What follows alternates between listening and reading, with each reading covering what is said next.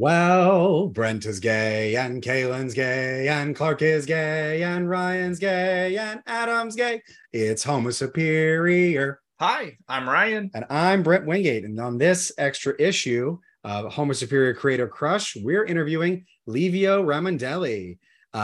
Livio is an illustrator and writer who you may know from his regular work on IDW Publishing's Transformers comics with the Chaos storyline. And he also illustrated the entirety of the Transformers Autocracy. Livio came to our attention and now should be yours by his original science fiction series, The Kill Lock, which is the story of four robots who are linked together with a punishment such that if one of them dies, they all die.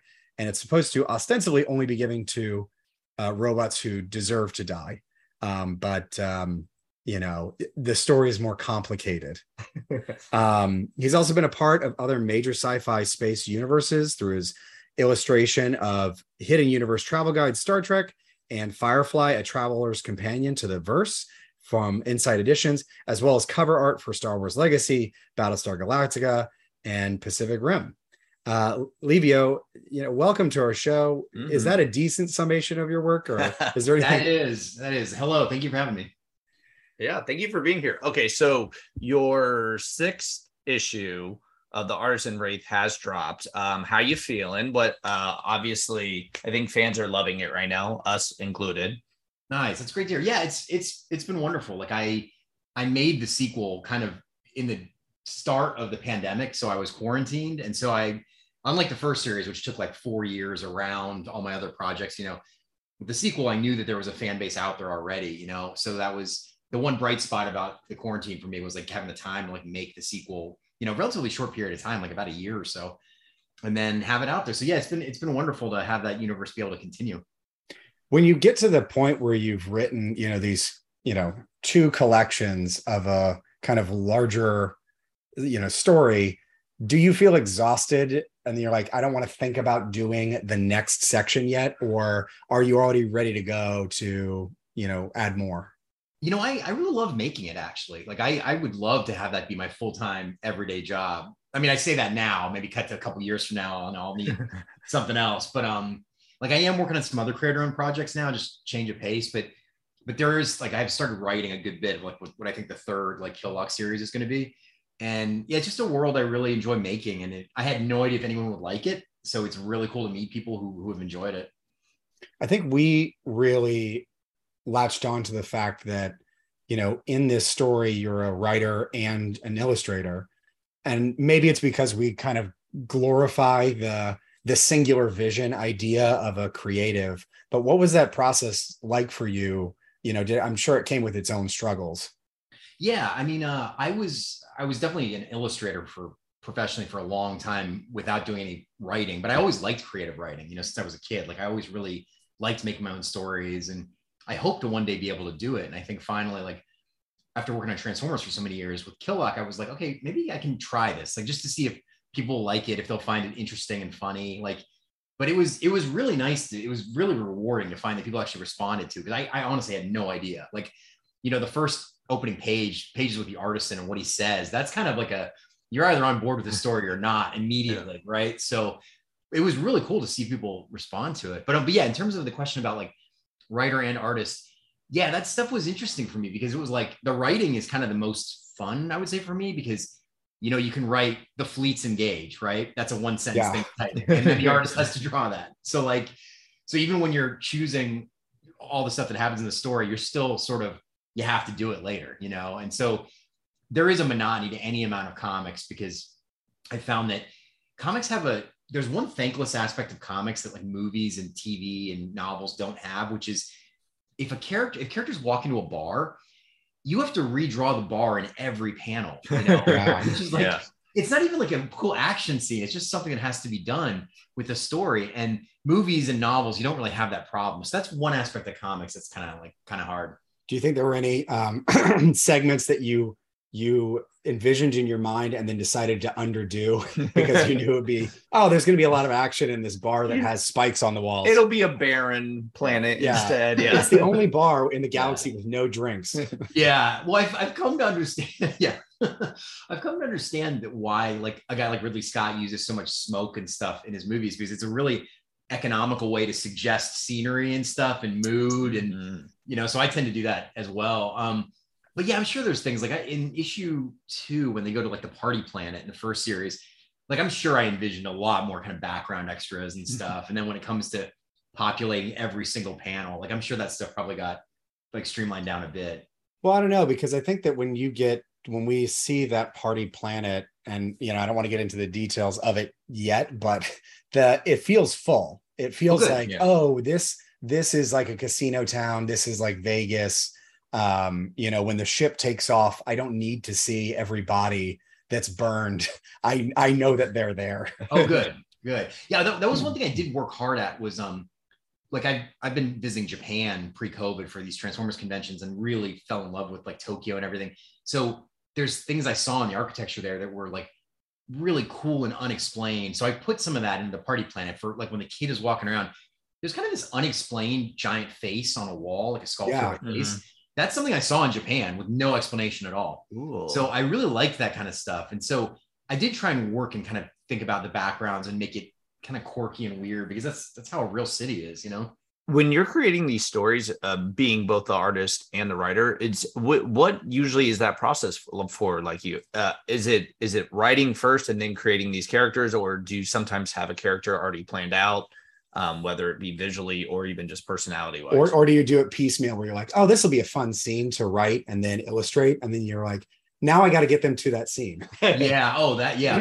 Both are true. Like like initially it was like starting with a premise of like, I knew there was going to be, I didn't know it was going to be 4, but I knew it was going to be a group of characters from very different walks of life that were thrown together. So very quickly I was like, okay, there's going to be a soldier, there's going to be like a really menacing soldier, then there's going to be a really innocent helpless kid. But then it's like, just because you have that concept, then you have to design them, So like the Wraith, for example, like designing his face took a while, because I knew I wanted something like very not human, but also be able to express emotions.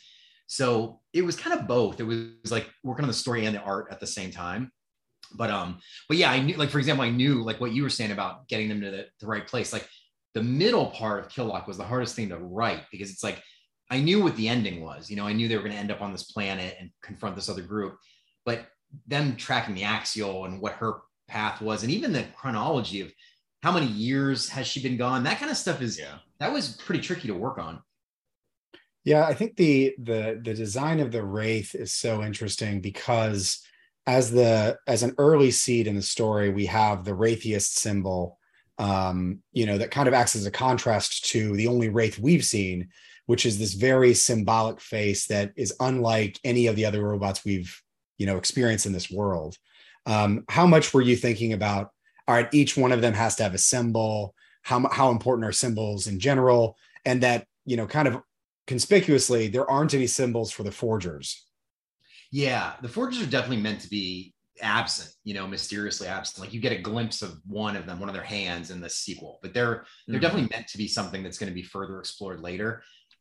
With the Wraith, I knew the first series, I wanted it to be a relatively like self-contained story, but the hope that you could expand it outward, So with the Wraithiest symbol, I knew what that meant and like why he was so bothered by that symbol, but I knew that was going to be a story for like the sequel, is getting into what that was going to be.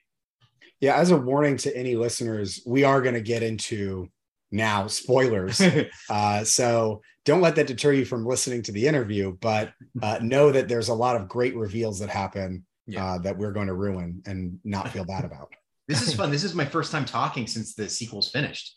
So really? I can talk openly. Yeah. So kind of generally about the Killlock, which is your favorite character to write and which is your favorite to draw?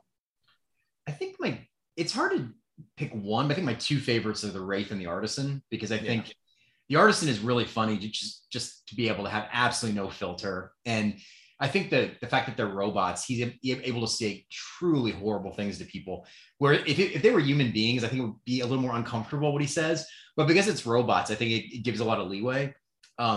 And then the Wraith, I like that he's sort of a complete opposite in the sense that he's like a stone cold, serious science fiction warrior. And the Artisan is almost making fun of the proceedings of the story that they're in, Yeah. So like those 2 are my favorites. I think to draw, probably the Wraith. I really like kind of armored characters like that. Yeah. Dialogue wise, I could listen to you write the Artisan all the live long day. That's some of them. It does have a very low-key vibe to it. Yeah. You know, massive fuck boy who always has the upper hand. Some of the disses and I'm still using on people. They're very confused by it, but it's fun. Yeah. Oh, nice. Are you the Raytheus? You know, You just go around awesome. and poke people and say, "Oh, I'm disarming you." Yeah. I love it. That's all I could hope for. That's great. Yeah, I mean, I think that the Artisan is my favorite as a character, but Yeah. I think that the two of them kind of make this fun foil that is basically the basis of every cop drama. Yeah. Is there any chance we could get a what if style spinoff where they go around the galaxy trying to solve robot crimes? Oh, that would be fun. Yeah. Yeah. I know now that the series is like out there and expanding it out, it's a choice of like what to do next. Because one thing I want to do at some point is an anthology, like oversized issue of just other robots that have had the kill lock. And so like what their adventures have been. And some of them would be like, they'll die immediately. Like the second they get in the street, they die. And I think the nature of the punishment allows this kind of like Twilight Zone, like what happens this week with it, you know? So I would love to. I mean, it's an interesting punishment because it feels like it could only exist with machines. And yet I feel like there's some cruel human being who would create something that's just as devious. Like how much of the punishment itself relates to, you know, the way that we think of like our prison system or the ways that in which we view anyone who commits a crime. Yeah, I think that was not like a direct statement on it, but I think the notion that you're given this horrific punishment, you're not actually killed. Like the Axial says at one point, like, you know, to survive this, all you have to do is take care of each other. But that's kind of easier said than done when you're in a world with a lot of other factors and stuff. So I wanted it to be a little bit of that, where the Forgers view it as this kind of mercy, where they're like, we're not just going to take a gun and shoot you. We're going to link you. And then, you know, best of luck, you know, and that's kind of how our system works for a lot of people, where it's like, you know, you either have life in prison or you're released back on the streets with this, you know, tag that you were a criminal. And so good luck in the real world with a lot of opportunities after that, you know?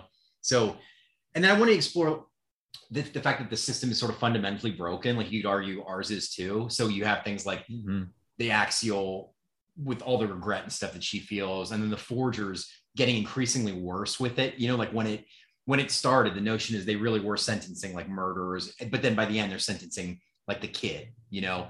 And so that creates this further fracture of their society with the sequel, with what happens with the Wraith Legion, where they're tired of enforcing this shit, that it's gotten so bad that it's like, you know, we didn't sign up to start killing children, you know? So I wanted to kind of show a world that you're coming into it and it's already sort of getting ruined, you know? Yeah, I mean, the thing that I find so interesting about it is that there's this kind of laziness on the part of the Forgers to just use it as a punishment for everyone. And like, I don't know how familiar you are with the American prison system, like history, but the incarcerating people in jail wasn't the most common way of punishing people.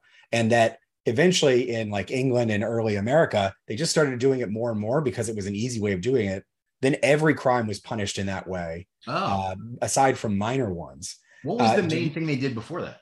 Well, they would try and, I mean, you would have like penalties associated with like, so instead, you know, there might be debtor's jail, which, you know, was abolished at some point, but instead of putting people in prison, you would make them pay some garnished wages and they would never actually be locked up.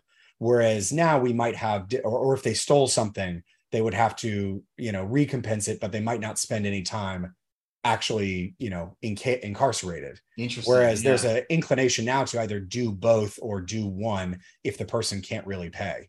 Yeah.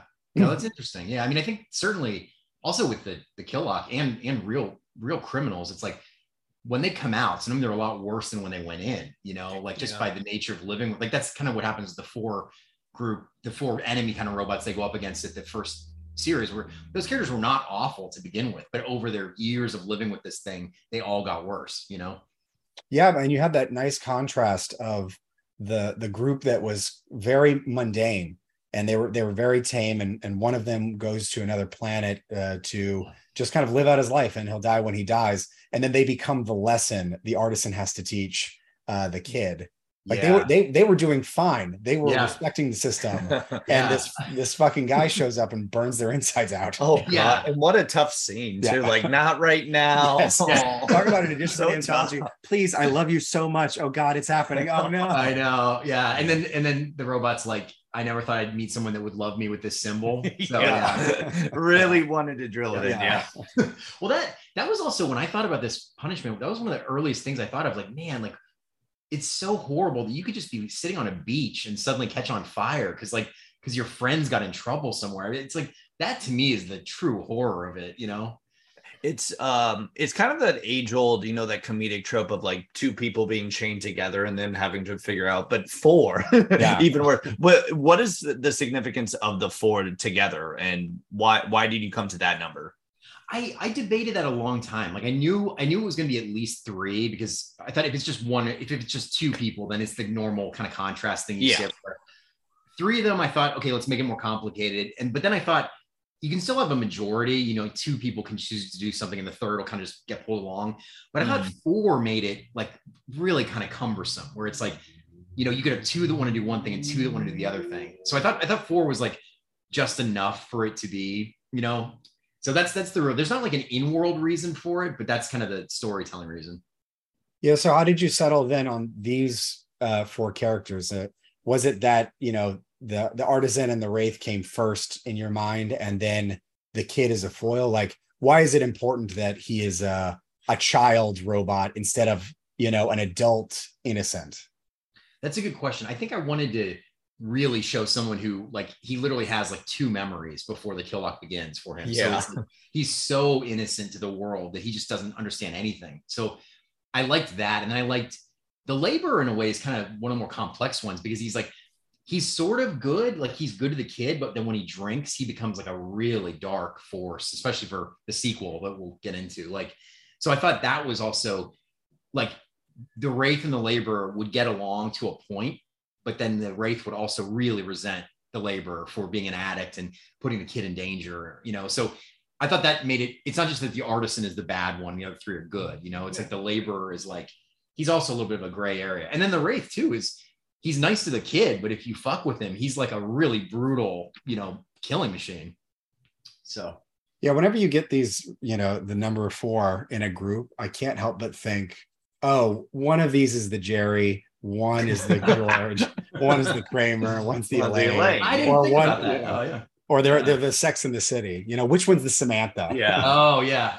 Oh, probably the artisan would be Samantha. Oh, for sure. Yeah, 100%. Yeah. Then Miranda is probably the laborer. Yeah, that makes sense. The wraith is Charlotte. No, actually, the kid would the kid be Charlotte? The kid is probably Carrie, though, right? Yeah, the point of view character. The kid's like, you know, was I locked in with a kill, or was the kill locked in with me? This writes itself. Yeah. So this first volume kind of ends in a bit of a cliffhanger, and we don't know what's going to happen next. What was the initial fan reaction to that? And is this initially how you sort of planned ending the first volume? Yeah, I always wanted it to be that if it was only ever those 6 issues, that would be hopefully a self-contained ending where, you know, you have enough of an idea of who the artisan is at this point, of what he's going to do with that body, you know, that, and then he says he'll take care of them. So hopefully you imagine that he will protect them and he will take out the forgers.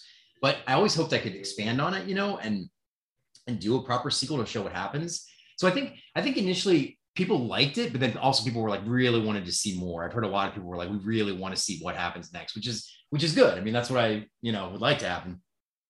You created such a great world that people did want to know a lot more. So it was nice to see this expanded into the second volume. So you brought in some new characters. What were your sort of inspirations for bringing newer people into the same world, basically? I wanted to, well, one, I thought for new readers, it would be good to have new characters as like an entry point. And then I also thought from the beginning, I always knew that the sequel would start with these sort of enforcement robots who clean up messes like what the first series was. That felt like a really natural thing. It's like, well, who deals with this kind of stuff when it happens? And like, I liked, so like the Resolve and the Lurk are like the main 2 of the sequel. I thought it was also interesting to show that they've had a giant history before you meet them. So, the Lurk is sort of falling apart mentally, and the Resolve is the one keeping things going. So, but they're hiding that from the Forgers. So, she's now tasked with this huge mission, and the Forgers are unaware of how like precarious things are with the Lurk. So I thought that was kind of hopefully an interesting dilemma. And then also I thought it would be good to show someone who's had the kill lock be able to really threaten the Axial, like really like listen, like, I felt my insides burn on fire because of you, and I lived through that. I thought that was a kind of a more interesting angle to add to the Axial from the first series. What about the Wraith Legion? You had the Envoy, the oh gosh, their names are slipping from me. No, the Viscount and the Viscount and the Zenith. Yeah. How did you pick those three? One by land and one by air and sea. I thought, well, I knew because from the first series, the Wraith has the 3 eye slits, and I was like, with their culture, I thought, okay, everything sort of starts from this very crude basis of 3. So their ships have the same eyes. And then I was like, what if there's a triumvirate of leadership, And it just made sense to me that you would have the leader, and then you'd have ground, and then air forces like that. I felt like that kind of covered, because they're sort of like they're not like a primitive army, but they're not a really advanced, super high tech army. So I was like, yeah, that's basically all they would need to gas. They're every branch of yeah. I mean, like they don't really need an undersea army or anything. So like, and then that was definitely something I really wanted to get into, is like, what is the Wraith Legion leadership like in the sequel? So like that was something I was really happy to get to do. Did you intend for? Because I'm obsessed with the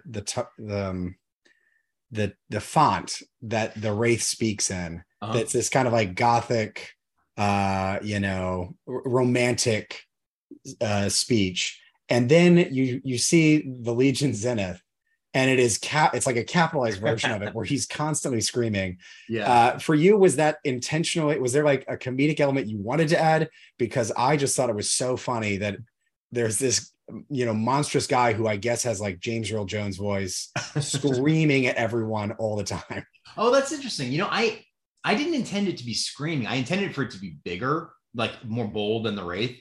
Like in my mind, he's not screaming. He's just really loud. Like he's not yelling. He's just a very James Earl Jones is a good example of that. Yeah. Well, it was also like I wanted to differentiate him from the Wraith too and the other ones. So it's like, because like I can tell them apart, but I honestly didn't know if people in the audience would be able to, because it is asking a lot to, there's no human faces. They're all the same color. So I was hoping like a different font would differentiate him, but also make him like, this is the top guy.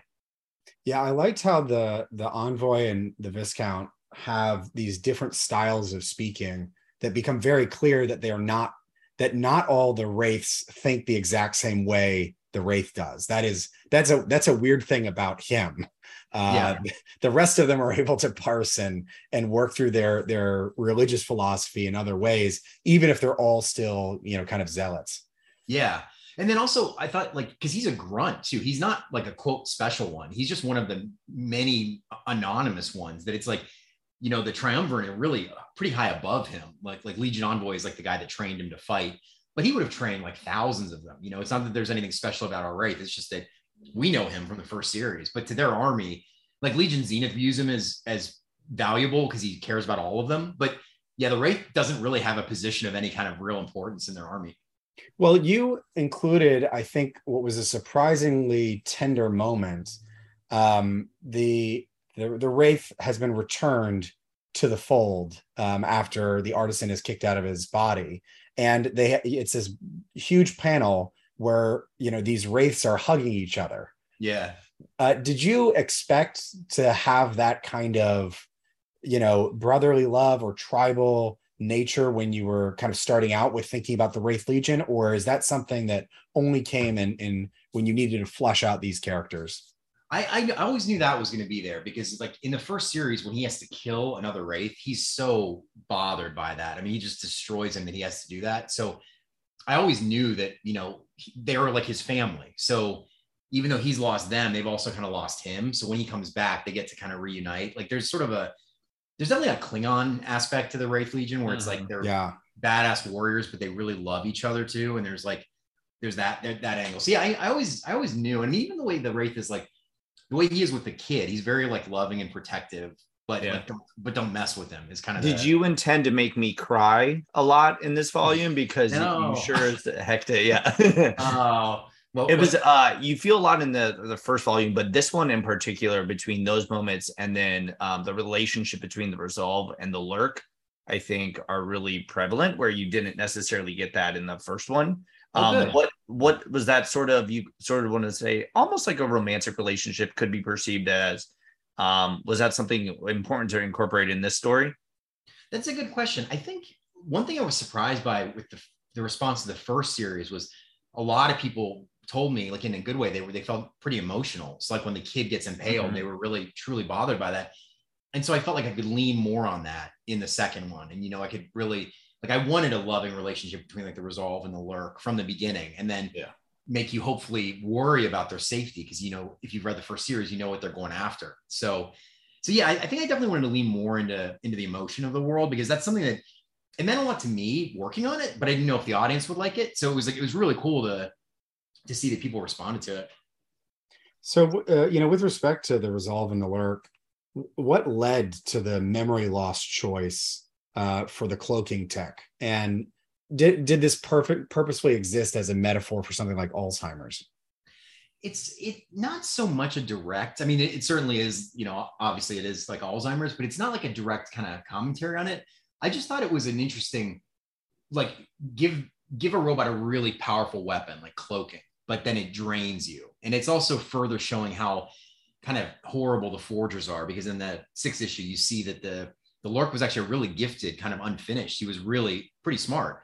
So they put him in this special program, and he ends up not dumb, but he certainly ends up more diminished than he was, you know?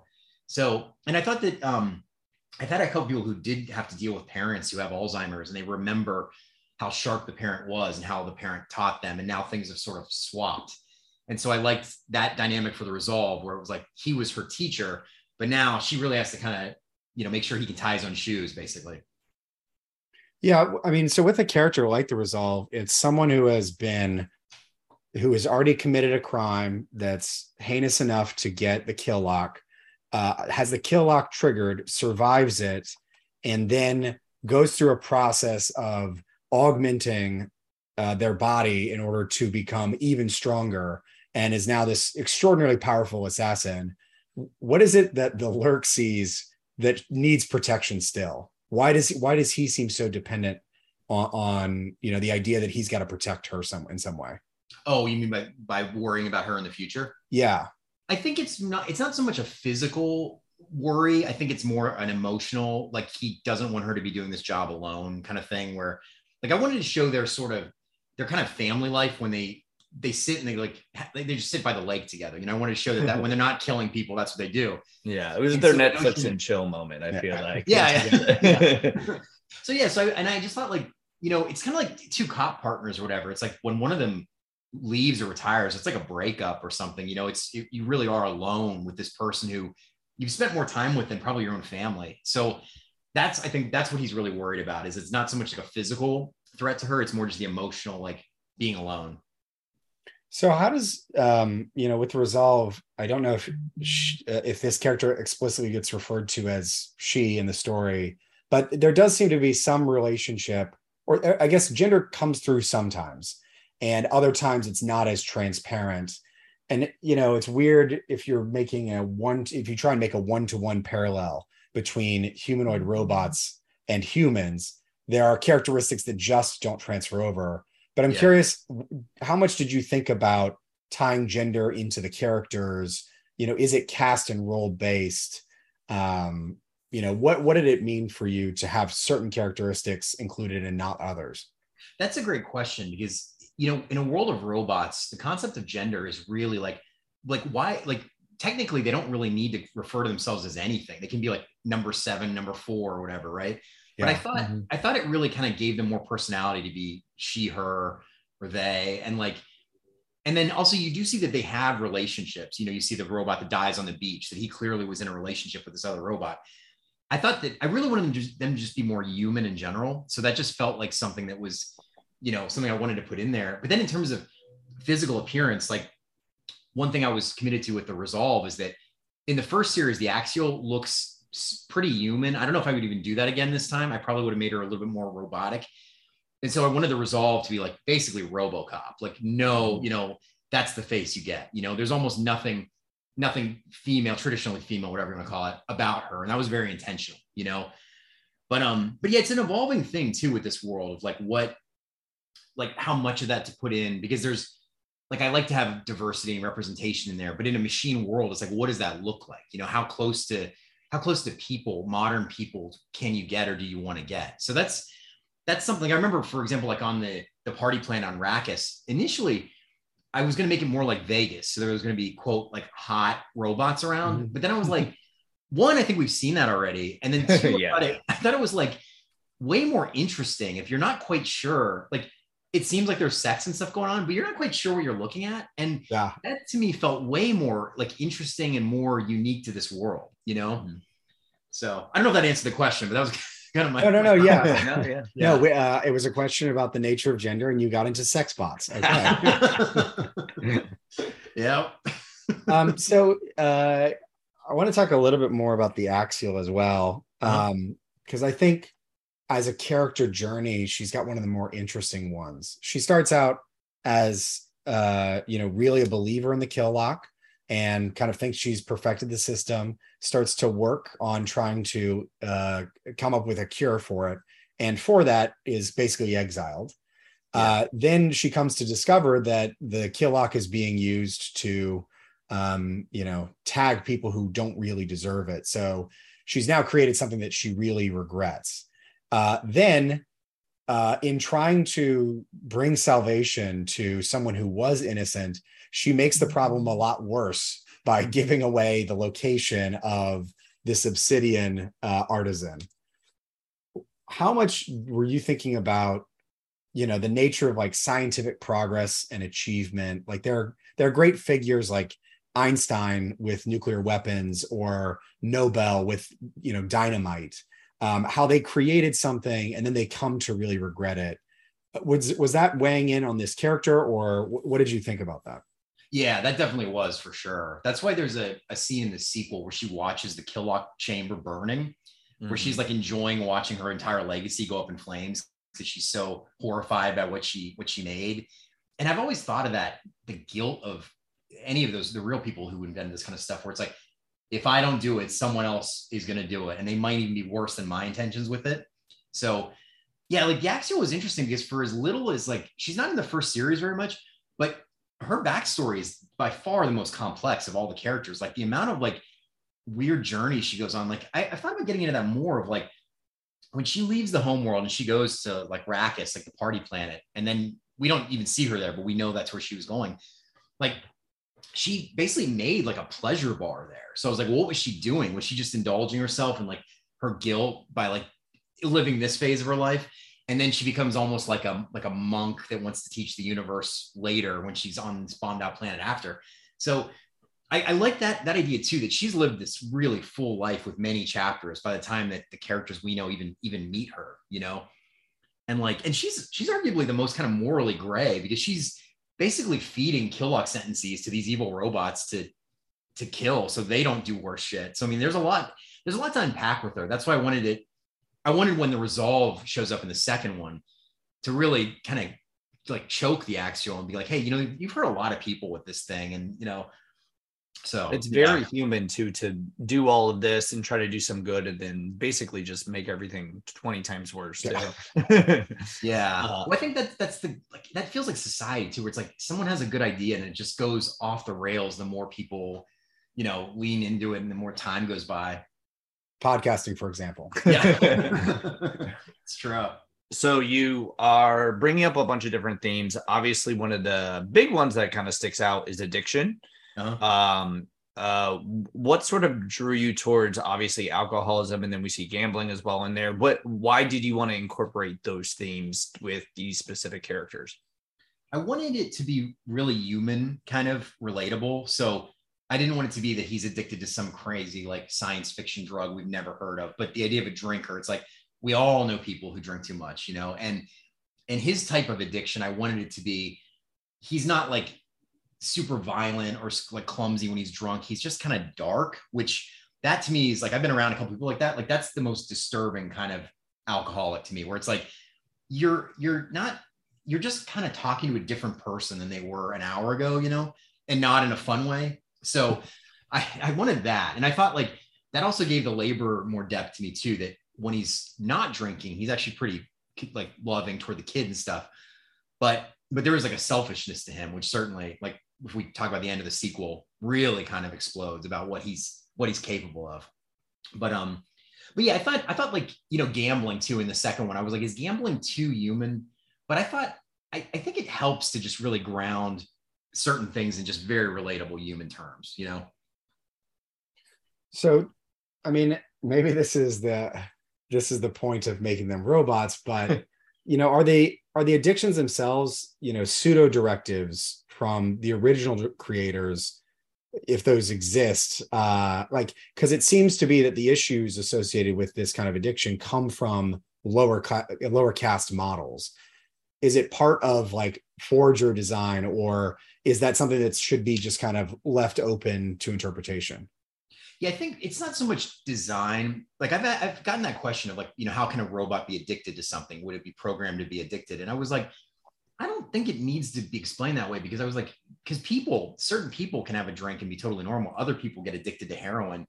And there's not always a direct correlation of why it happens, you know, people's physiology or whatever, their background.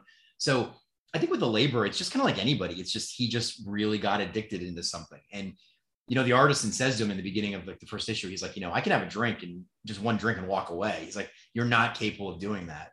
So I wanted it to be that, like, the kind of going back to the idea of like, the reason they're robots is that some of the stuff would be so uncomfortable with people. Like I like, if you just think about like what the artisan says to the kid, if that was a man talking to a little boy, I mean, that's just like, that's pretty horrible. And I think it would take a lot of the kind of fun out of the series.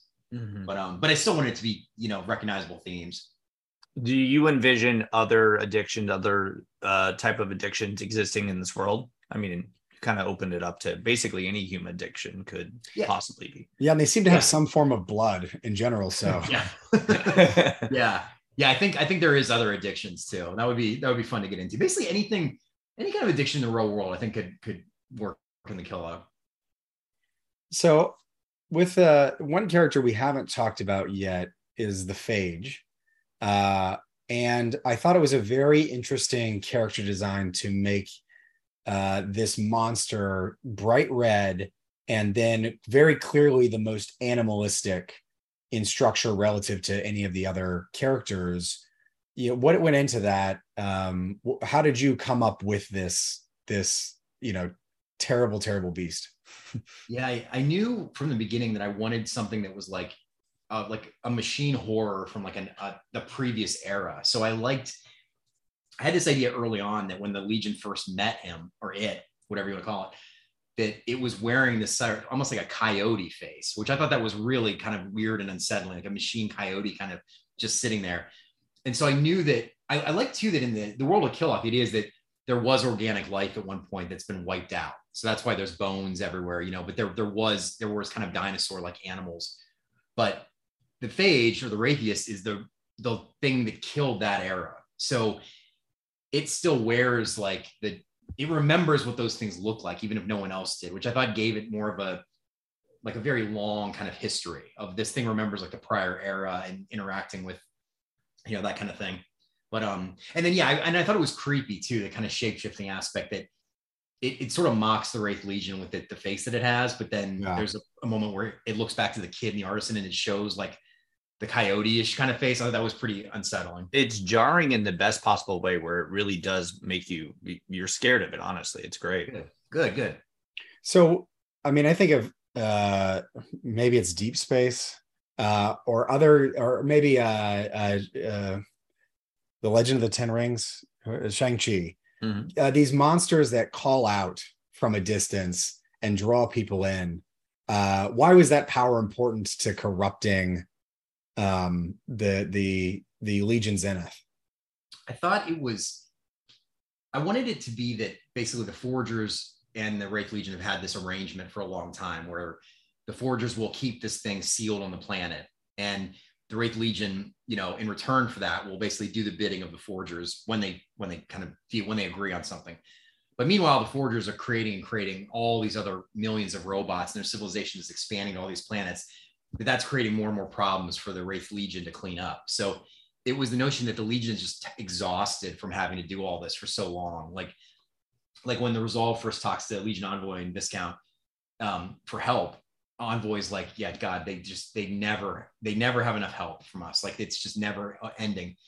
And so with the kind of the whispers reaching the zenith, I wanted it to be that by this point, Legion Zenith is so tired and has he's lost, some of his troops, that he's just looking for a way to save the Legion at this point. So, and that's what corrupts him, which I thought was kind of tragic for him, is that he really is looking out for his Legion, that he's going to agree to. So I also wanted it to be like, you're not quite sure who is truly to blame. Is it him for deciding to take the Legion back to the homeworld? Is it the Forgers for pushing the Killock to start sentencing children? It's sort of from both sides, their arrangement falls apart. But that is what dooms everyone, is that Legion Zenith starts believing what the Phage, the Wraithius, tells him, that if you let me go, your Legion can go off and I won't mess with you, which is not true. But yeah. Yeah, you leave the story in an interesting spot where we're kind of jumped to, everyone lost. And I'm sure that you're going to go back in the third and kind of talk more about how this arrangement came to be.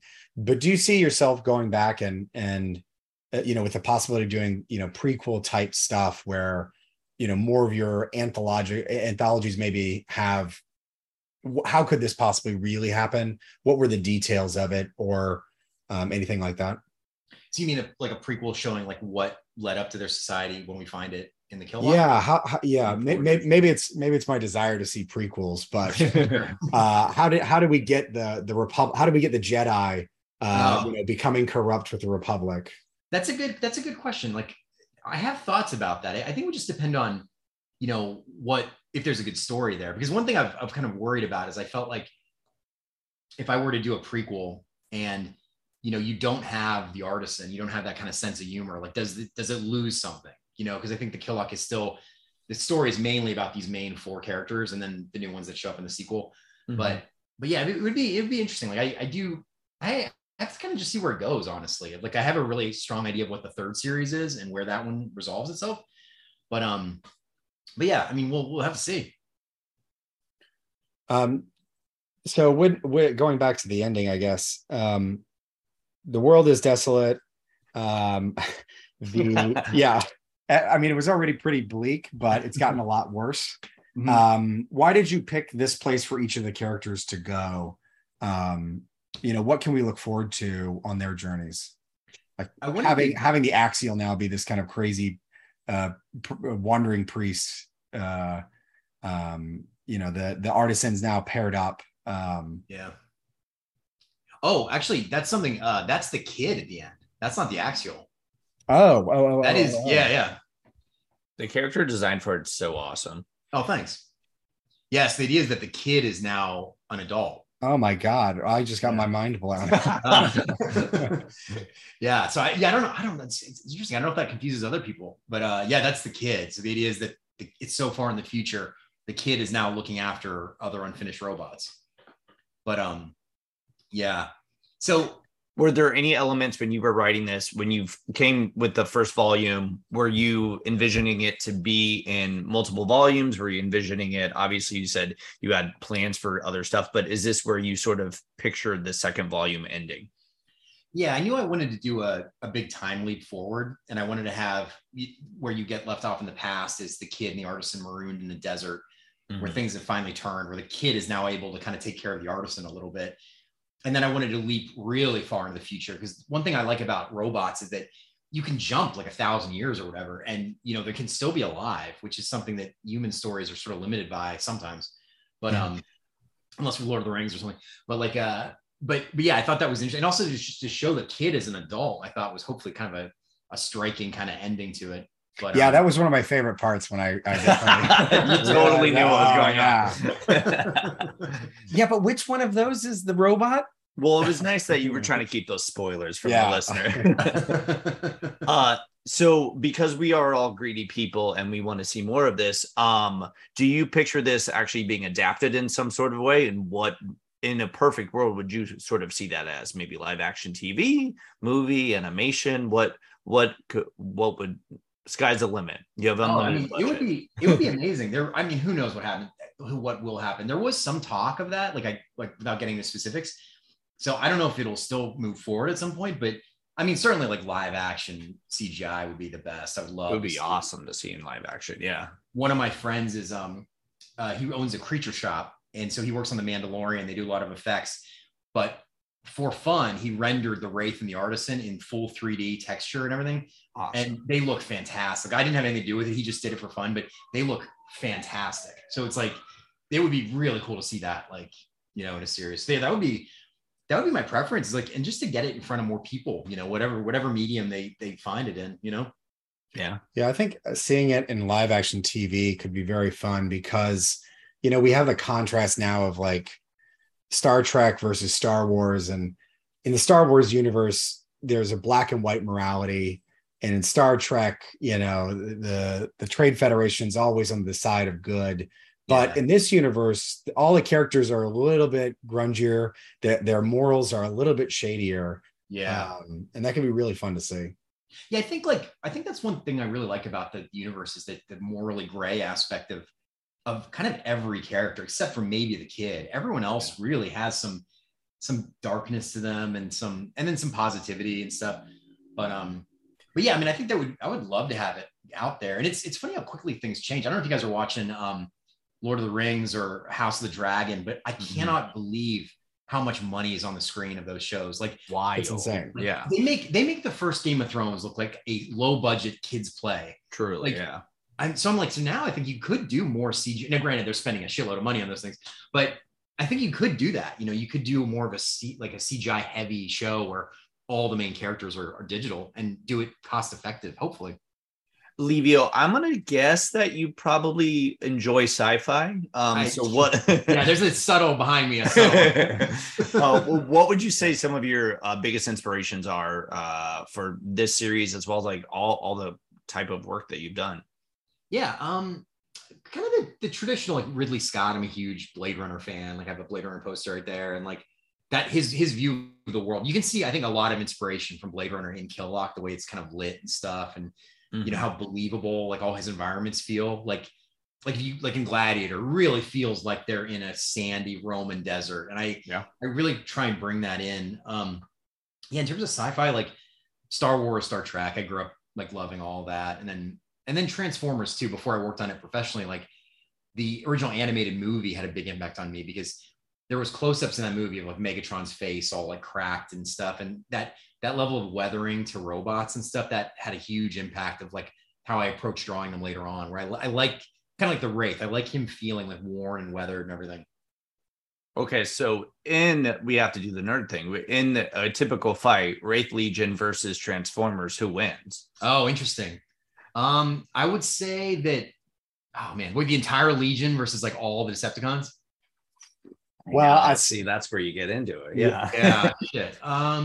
I think the Decepticons lose for sure, but Optimus Prime and Fam will come through with the power of friendship, and they'll find a way. You can't break armor with a laser gun, but you can break it with a lot of heart. That's true. That is true. Yeah. No, I'll go with that. I agree. So we like to end with just a rapid fire of a bunch of questions where just anything that comes to mind. And then we'll say if you're right or wrong. Okay. So in terms of comics, what are you currently reading?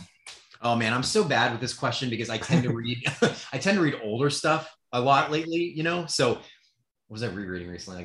Like Dark Knight Returns and like Watchmen. Like I reread those a lot. So I feel so bad getting that question because it's never like lately it's never anything new. The classics, Yeah. I was a little bit worried that you might have mentioned something that's really modern and then ask us if we've read it, and we would have to reveal that we hadn't. Oh yeah.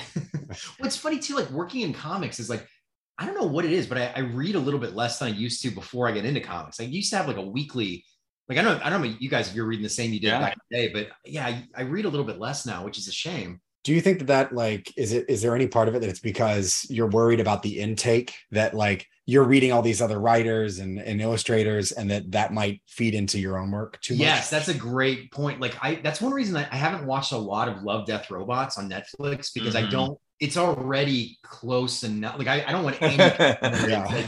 like the ones I'll watch is something that has nothing to do with a robot, Yeah. like just to get it away from like my world there. Because that's my biggest nightmare too, is that there's so much content these days that if you write something, you could accidentally write something close to what's out there and have no idea you did that. So like there's stories of James Cameron on Avatar getting sued like hundreds of times because there's like little things in it that like Fern Gully, like that's like a big one. Right. There's like little character names or something that I don't think he was aware of, but he's getting sued. So I'm like, that would be horrible. Favorite Marvel superhero, DC superhero? Oh, if you're Marvel, probably Spider-Man and Batman. Yeah. So what about you guys? Favorite video game? Oh man. Or something you like? Yeah. Do you play video games? This might be a good preamble question. I do. No, I do. Mass Effect, I loved. Mortal Kombat, Street Fighter when I was younger. And then the X-Men. I know you guys are obviously X-Men fans. The X-Men arcade game. I love that. Oh yeah, it was great. Have you gone back and played that recently? Because it is fucking hard. It is. Yeah. No, I love that game. Yeah. Well, novel might be a little bit of a reach if you're not reading anything right now, but favorite novel? You know, I actually am reading Heat 2, the Michael Mann like sequel to Heat. Oh yeah. Like, I actually just started that. Yeah. Nice. Yeah. And then last food. Oh, something super boring, like a sandwich, like a tuna sandwich. I mean, we don't want to knock sandwiches. They make up 30% of our listener base, so we don't stand by those ideas. Well, thank you so much for being with us. Is there anything, you have so much great stuff coming up and out currently, is there anything you want to plug? Just for everyone who's listening, if you enjoyed it, like I'm on Instagram, Levy Remendelli, Twitter, like that's where I announce all like new stuff I'm working on. Nice. So especially Instagram, I post there basically daily. So, you can see a bunch of Livio's great work. I'm a very big fan of the Star Wars illustrations you've done. So good, yeah. At LevioRemendelli.com. You can also see some fun commissions and additional Transformer stuff. It's just great to look at. Nice. Thank you so much. With that, we've been Homo Superior. You can find us on Twitter at Homo Superior X or on Instagram at Homo Superior Podcast. Thank you again, Levio, and we'll see you all on our regular Friday episodes. Bye. Bye.